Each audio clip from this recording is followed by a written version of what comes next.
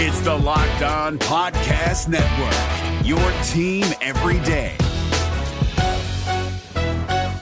This Locked On Podcast is brought to you by Home Chef. Now that the novelty of the new year has dwindled down, how are your resolutions coming? One of mine was to order less takeout, cook more at home, but I'll be honest, I haven't been consistent. That is until I found Home Chef. Home Chef provides fresh ingredients and chef-designed recipes conveniently delivered to your doorstep to simplify the cooking experience and without robbing you of the joy of putting a dish together yourself. I'm pescatarian and they cater to a variety of dietary needs. I had this super refreshing ginger sesame salmon, a beautiful trout dish, and a super comforting shrimp and vegetable orzo dish, all of which took me less than 30 minutes to put together. For a limited time right now, Home Chef is offering all of our listeners 18 free meals plus free shipping on your first box and free dessert for life at homechef.com/lockedon. That's homechef.com/lockedon for 18 free meals and free dessert for life. Homechef.com/lockedon. Must be an active subscriber to receive free dessert. Kyle Krabs here, host of Locked On NFL Scouting. Join Joe Marino and me every day as we provide position-by-position analysis of the upcoming NFL Draft. Check out the Locked On NFL Scouting podcast with the Draft Dudes on YouTube or wherever you listen to your favorite podcasts. Should the Dallas Cowboys trade for all-pro receiver DeAndre Hopkins? All that and more in this episode of the Locked On Cowboys podcast. You are Locked On Cowboys, your daily Dallas Cowboys podcast. Part of the Locked On Podcast Network, your team every day. Locked on. Locked on. Locked on Cowboys. Welcome back to the Locked On Cowboys podcast, part of the Locked On Podcast Network, your team every day. I'd like to thank you for making us your first listen of the day. This episode is brought to you by FanDuel Sportsbook, the official sportsbook of the NFL. Make every moment more. Visit FanDuel.com/lockedon today to get started. I am Marcus Mosher. You can follow me on Twitter at Marcus_Mosher. He is Landon McCool. Check him out on Twitter at McCoolBCB. Landon, we've got a lot of Cowboy things happening right now, so let's jump right into it. So there's some DeAndre Hopkins rumblings out there. It seems like the Cardinals are going to trade him this offseason. Do you think the Cowboys are interested, and should they be interested? Yeah, that's a big question. Honestly, we had to get into this show because we got into such a lengthy kind of back and forth conversation pre-show about this, and we knew that this was going to be a topic of conversation. I think it's complicated, right? I think on a 10,000 foot view, if you're just asking me yes or no, do I want DeAndre Hopkins on this team? I'm saying yes. I want DeAndre Hopkins added. Here, drilling down a little bit on my concerns. Okay, let's start from there. Yes, I will. I would like to trade for DeAndre Hopkins. Yes, I think the asking price that's being put out there in the media as a second round pick with a conditional other pick happening, that seems pretty reasonable to me. Sure. I mean, we could comment on that separately if you want, but that seems reasonable enough to me. Yep. I think having a guy that can get open, who has produced consistently still through all these years, I think that has value. I think he kind of fits the mold of the kind of receiver who can get open in the West Coast system. All that makes sense to me. The main concern I have, and I feel like you share this main concern, is that we generally feel like the Cowboys offense needs to find a way to get faster. And this is traveling in the opposite direction. DeAndre Hopkins, despite his ability to get open, despite his ability to make incredible catches, contested catches, and to produce at a high level, score touchdowns, get yards, he is not, he's slower than CeeDee Lamb. He's slower than all the rest of the guys that you have on this team. He would be the slowest consistent receiver that you would have on this team. So you're taking a team that you already have concerns about team speed in their offense in the Cowboys, and you're adding another piece that is a great piece, and he will definitely be a huge part of the offense if he comes in and he can take this offense to another level for sure. But the concern is that it continues to actually slow the offense down even more, with the only real recourse to kind of course correct on this at that point would be tight end. Maybe another running back that you could pair with Tony Pollard instead of Zeke that has more speed there as well. You could probably go out and get another wide receiver, but now depending on what happens with Gallup, now you're talking about a fourth wide receiver, and that's on top of the guy that you have that already in waiting for spots. So those are my main concerns. Is not so much is he a good player? Can he still produce? Will he help the Cowboys? I think the answer to all of those is yes. My concern is that what is the kind of cumulative effect to adding another player that doesn't, increase the team's speed on this for the Cowboys. I think for the most part, I'm in, right? Like you mentioned the price, would be what was Styles pick? 57, 58 a second round, like 58, I think. Yeah, whatever. That's really not anything noteworthy. Considering real quick, the other thing too is considering all the. You probably experienced this too. Considering that in all the mock drafts, no matter what simulator I use, every time I get to 58, that's the hardest pick I have. Like that's because it's just like if you feel like you're washed, you feel like you either want to trade down or trade up a little bit. It just seems to be. And look, the draft doesn't always end up that way, but to me, that really plus the fact that the Cowboys have a history of not really hitting on these second round picks. Give away the second round pick if you need to, man. Like just get something in return that isn't a bust. That I would be happy with. And the overall contract is pretty reasonable for the team that gets him. It's basically 2 years, $35 million. So what is that? I'm not great at math. $17.5 million a season, which is probably below market value. And Hopkins has already gone on record saying that he'll work with the team on the contract, whether he you need to add another year to kind of spread out some of the cap hits. So that part of it's really nice. I do have some concerns about speed, as you mentioned. And then on top of that, can you afford to pay DeAndre Hopkins $17 million, Michael Gallup $13.5 million, and oh, by the way, CeeDee Lamb's contract is coming up, right? That's a lot of money invested into three receivers. I think you could figure it out, and the honest answer is one of those three guys probably just isn't on the roster next year, right? Or CeeDee Lamb has to get his new contract sooner than later, right? Because they would have to move the money around in a way that they'll backload it, right, so that it can all fit. Yeah. The other thing that does concern me a little bit is he turns 31 in June, which isn't super old. But when you compare it to a lot of the other receivers kind of his era, Landon, they all fell off at like age 30 or 31. Between AJ Green was done, completely done at 31. Julio was done at 31. Dez was done at 29. Demaryius Thomas was done at 30. Allen Robinson basically done at 28. So while I think his game was going to age better than a lot of those receivers because he doesn't rely on athleticism, it is a tad concerning when you start getting these receivers that are into their 30s.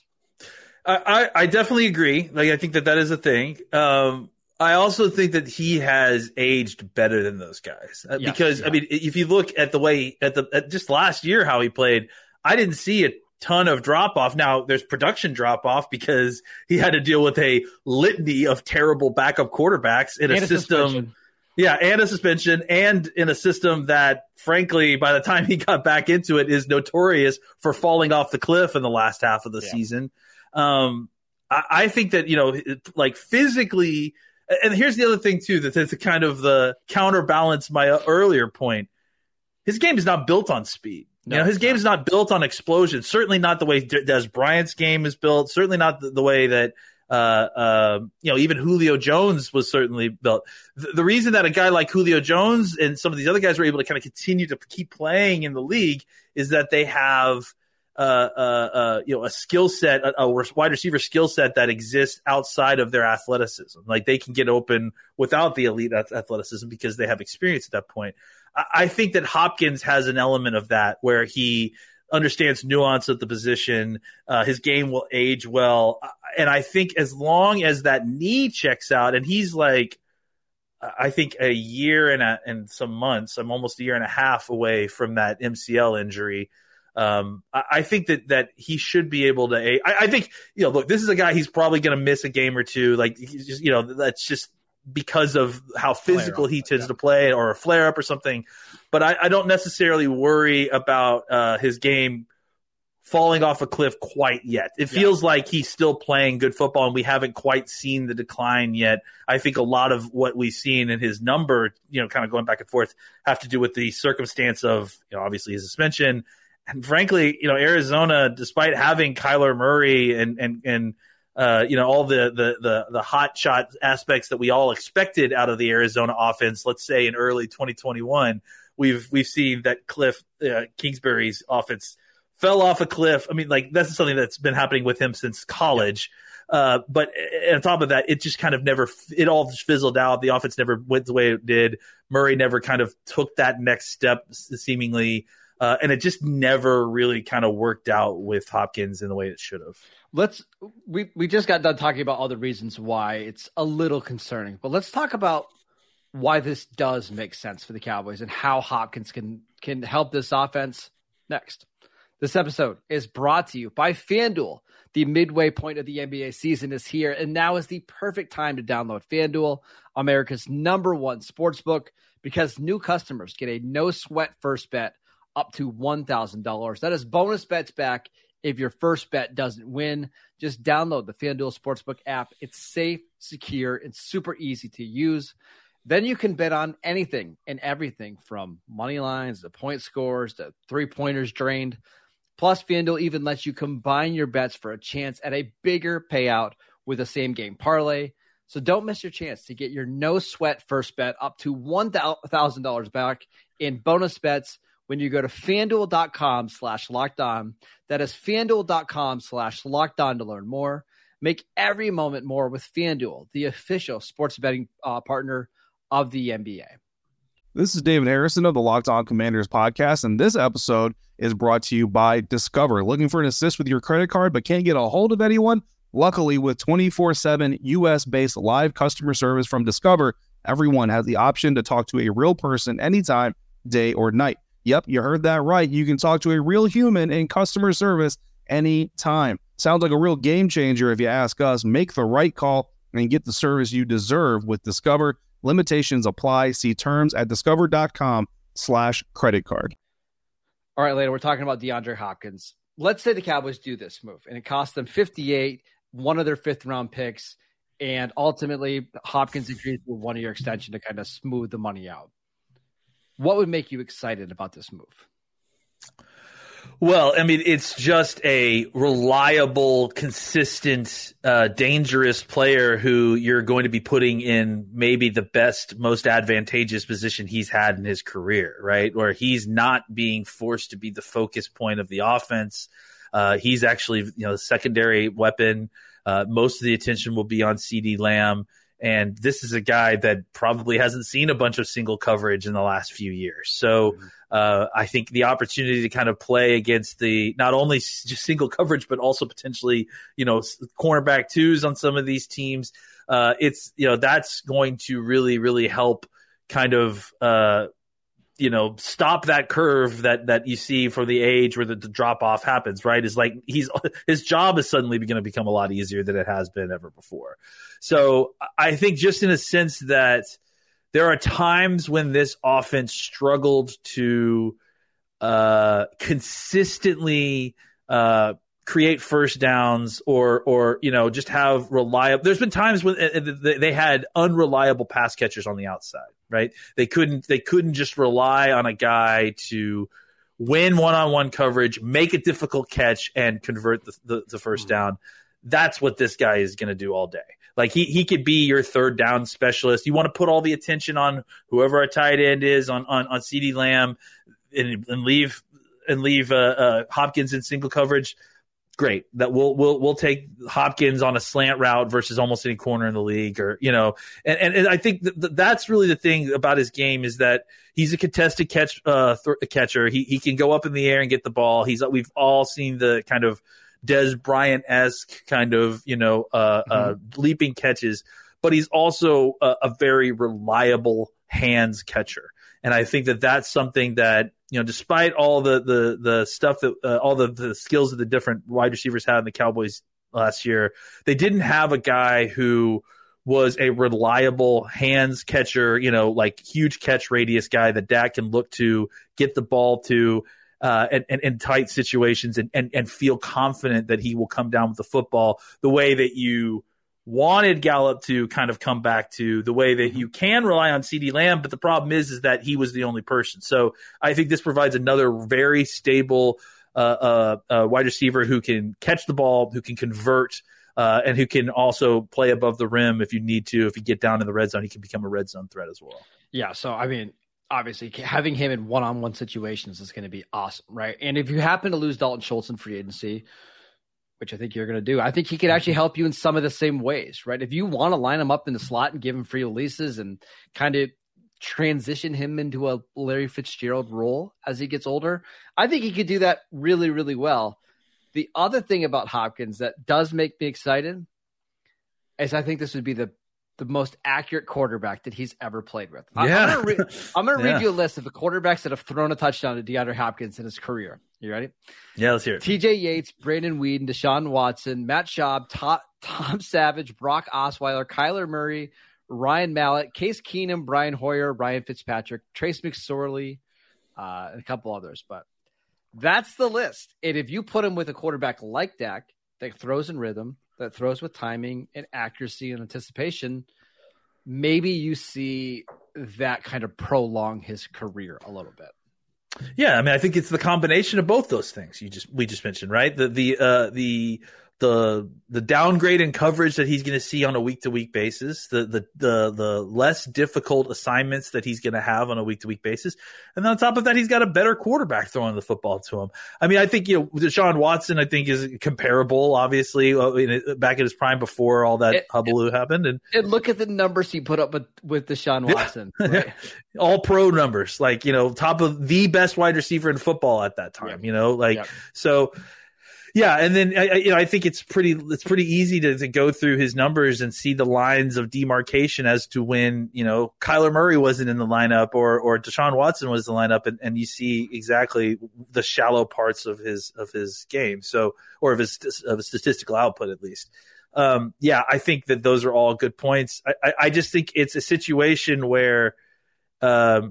We all kind of are comparing it to what he's done previously and like, oh, what can he do for us here? But you have to try to imagine what it's going to be like when inserted into our offense, right? And how he will operate. And I think that alleviation of all the stress of not being the guy. I mean, the guy to the point that last year, like you pointed out, he played in 9 games and had 90 targets. Like he was averaging 10 targets. Yeah. So he was averaging more than 10 targets a game. Like, and not that I don't think he wants that, but I think that the pressure of being the kind of only engine of the offense is something that he's not going to have to worry about when he's playing with Dallas. And I'm looking at the numbers right now because I remember watching the game. They played Tampa on a Thursday night game, or Sunday night game, and he was open all game long against Jamel Dean, who's going to get absolutely paid in free agency. He got 1 pass for 4 yards on 11 targets in that game because the quarterback play was so bad. So you put him with a quarterback that knows where to put him, put the ball, can get to him in the ball when he's moving rather than having to make a ridiculous catch every single time he's targeted. And I think you could get a pretty good player. Now, the one thing I will say, I did push back a little bit on Twitter that when people were saying he's still a top 5 receiver, I just don't think he is anymore because there is a little bit of a lack of quickness. But I think he could still be like a super high-end number 2 receiver on the right team, and that's what we're looking for here, guys.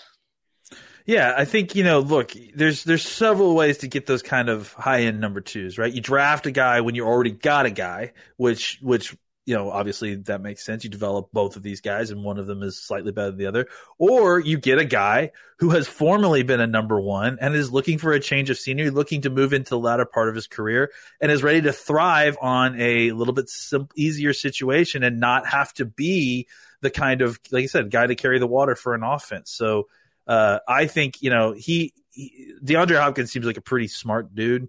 And I think there's a reason that he's willing to be a little bit flexible with some of the money and he's willing to move on. I think he's just ready to kind of get away from the nonsense. He's been in Houston and then the last 3 years in Arizona. And I mean, there's just been a lot of terrible crap that's gone in both of those places last few years, maybe. And look, we can say what you want about the Cowboys, and the Cowboys is absolutely a circus. But I would say that, for a player's point of view, this may be a much more stable situation than he's ever been in. And on top of that, it's a class of organization that is, the Texans, Cardinals, they do a good job, but he's never played for like a crown jewel organization, despite being an all-pro, and probably on the all-decade team. I mean, just think of the last 5 years for him. He's dealt with the Bill O'Brien disaster, the Jack Easterby thing, which was ridiculous. He goes to Arizona, and their GM gets in trouble for some off-the-field stuff, and his head coach gets fired, and there's just a lot of crap. I mean, then he has to deal with the Deshaun Watson thing. Just a lot of crap going on. And obviously Dallas has their own stuff, but he's going to an organization that's, I can't believe I'm saying this, pretty stable for the most part. Say what you want about the Cowboys. I mean, they're stable almost to a fault at this point, right? Yes. So I think there's some appeal there. We've got some other Cowboy news that we want to talk about, specifically Tyron Smith, when we get back. Is your team eliminated from the playoffs and in need of reinforcements? Maybe it's time for a rebuild, or maybe they're just a player or two away from taking home the Lombardi Trophy. Either way, join Keith Sanchez and Damian Parson for Mock Draft Monday on the Locked On NFL Draft Podcast. They'll tell you which college football stars your team will be taking in the 2024 NFL Draft. Check out Mock Draft Monday on the Locked On NFL Draft Podcast, part of the Locked On Podcast Network, your team every day. All right, Landon, we just got done talking about DeAndre Hopkins and whether or not the Cowboys will pull the trigger on that move. We'll see. We should hear within the next week or so. We also got a little bit more information about the Cowboys and their cap space in the last day. According to Jeremy Fowler of ESPN, the Cowboys are working on, I should say this, reworking the deal of Tyron Smith. They're not a restructure. I saw some people say the Cowboys are trying to restructure it. It was a reworking of the deal. It's not a setback, and it's nothing to be worried about. Well, I just saw that. It's like, and I saw everybody automatically saying, "Oh, why are they restructuring its deal?" I wonder if that's not the case here. Yeah, it's going to be interesting. Obviously, I think what was announced was very just nondescript. It was just like kind of they are working on a deal. They want to bring Tyron Smith back. Tyron Smith wants to come back. They mentioned the number. I think it was 13.5 or something like that. So I think it's basically just kind of more of an announcement that these two sides are trying to work towards an agreement to bring him back and potentially reduce his number so that they can have more cap flexibility. Let's say that happens. Let's say they ultimately sign him to a 1-year extension just to kind of flatten out the money. What happens on the offensive line then?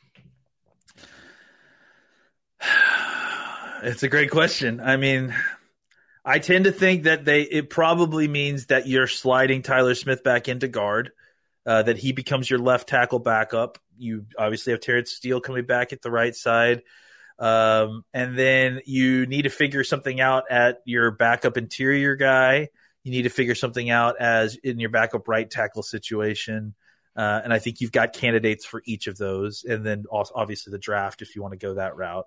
Jason Peters maybe coming back as the swing tackle again? I mean, I think if he wants to, if he's interested and the price is right, I wouldn't be opposed to that. I mean, he took vet minimum last year for Dallas. I can't believe that the price had gone up in a year. Yeah, that's true. I mean, if he's willing to come back, I think that I would probably have him back just to have another voice in the room, and we'll see if he makes it all the way through training camp and all that. And if someone comes in and takes his spot, that's great. But I think it wouldn't be bad.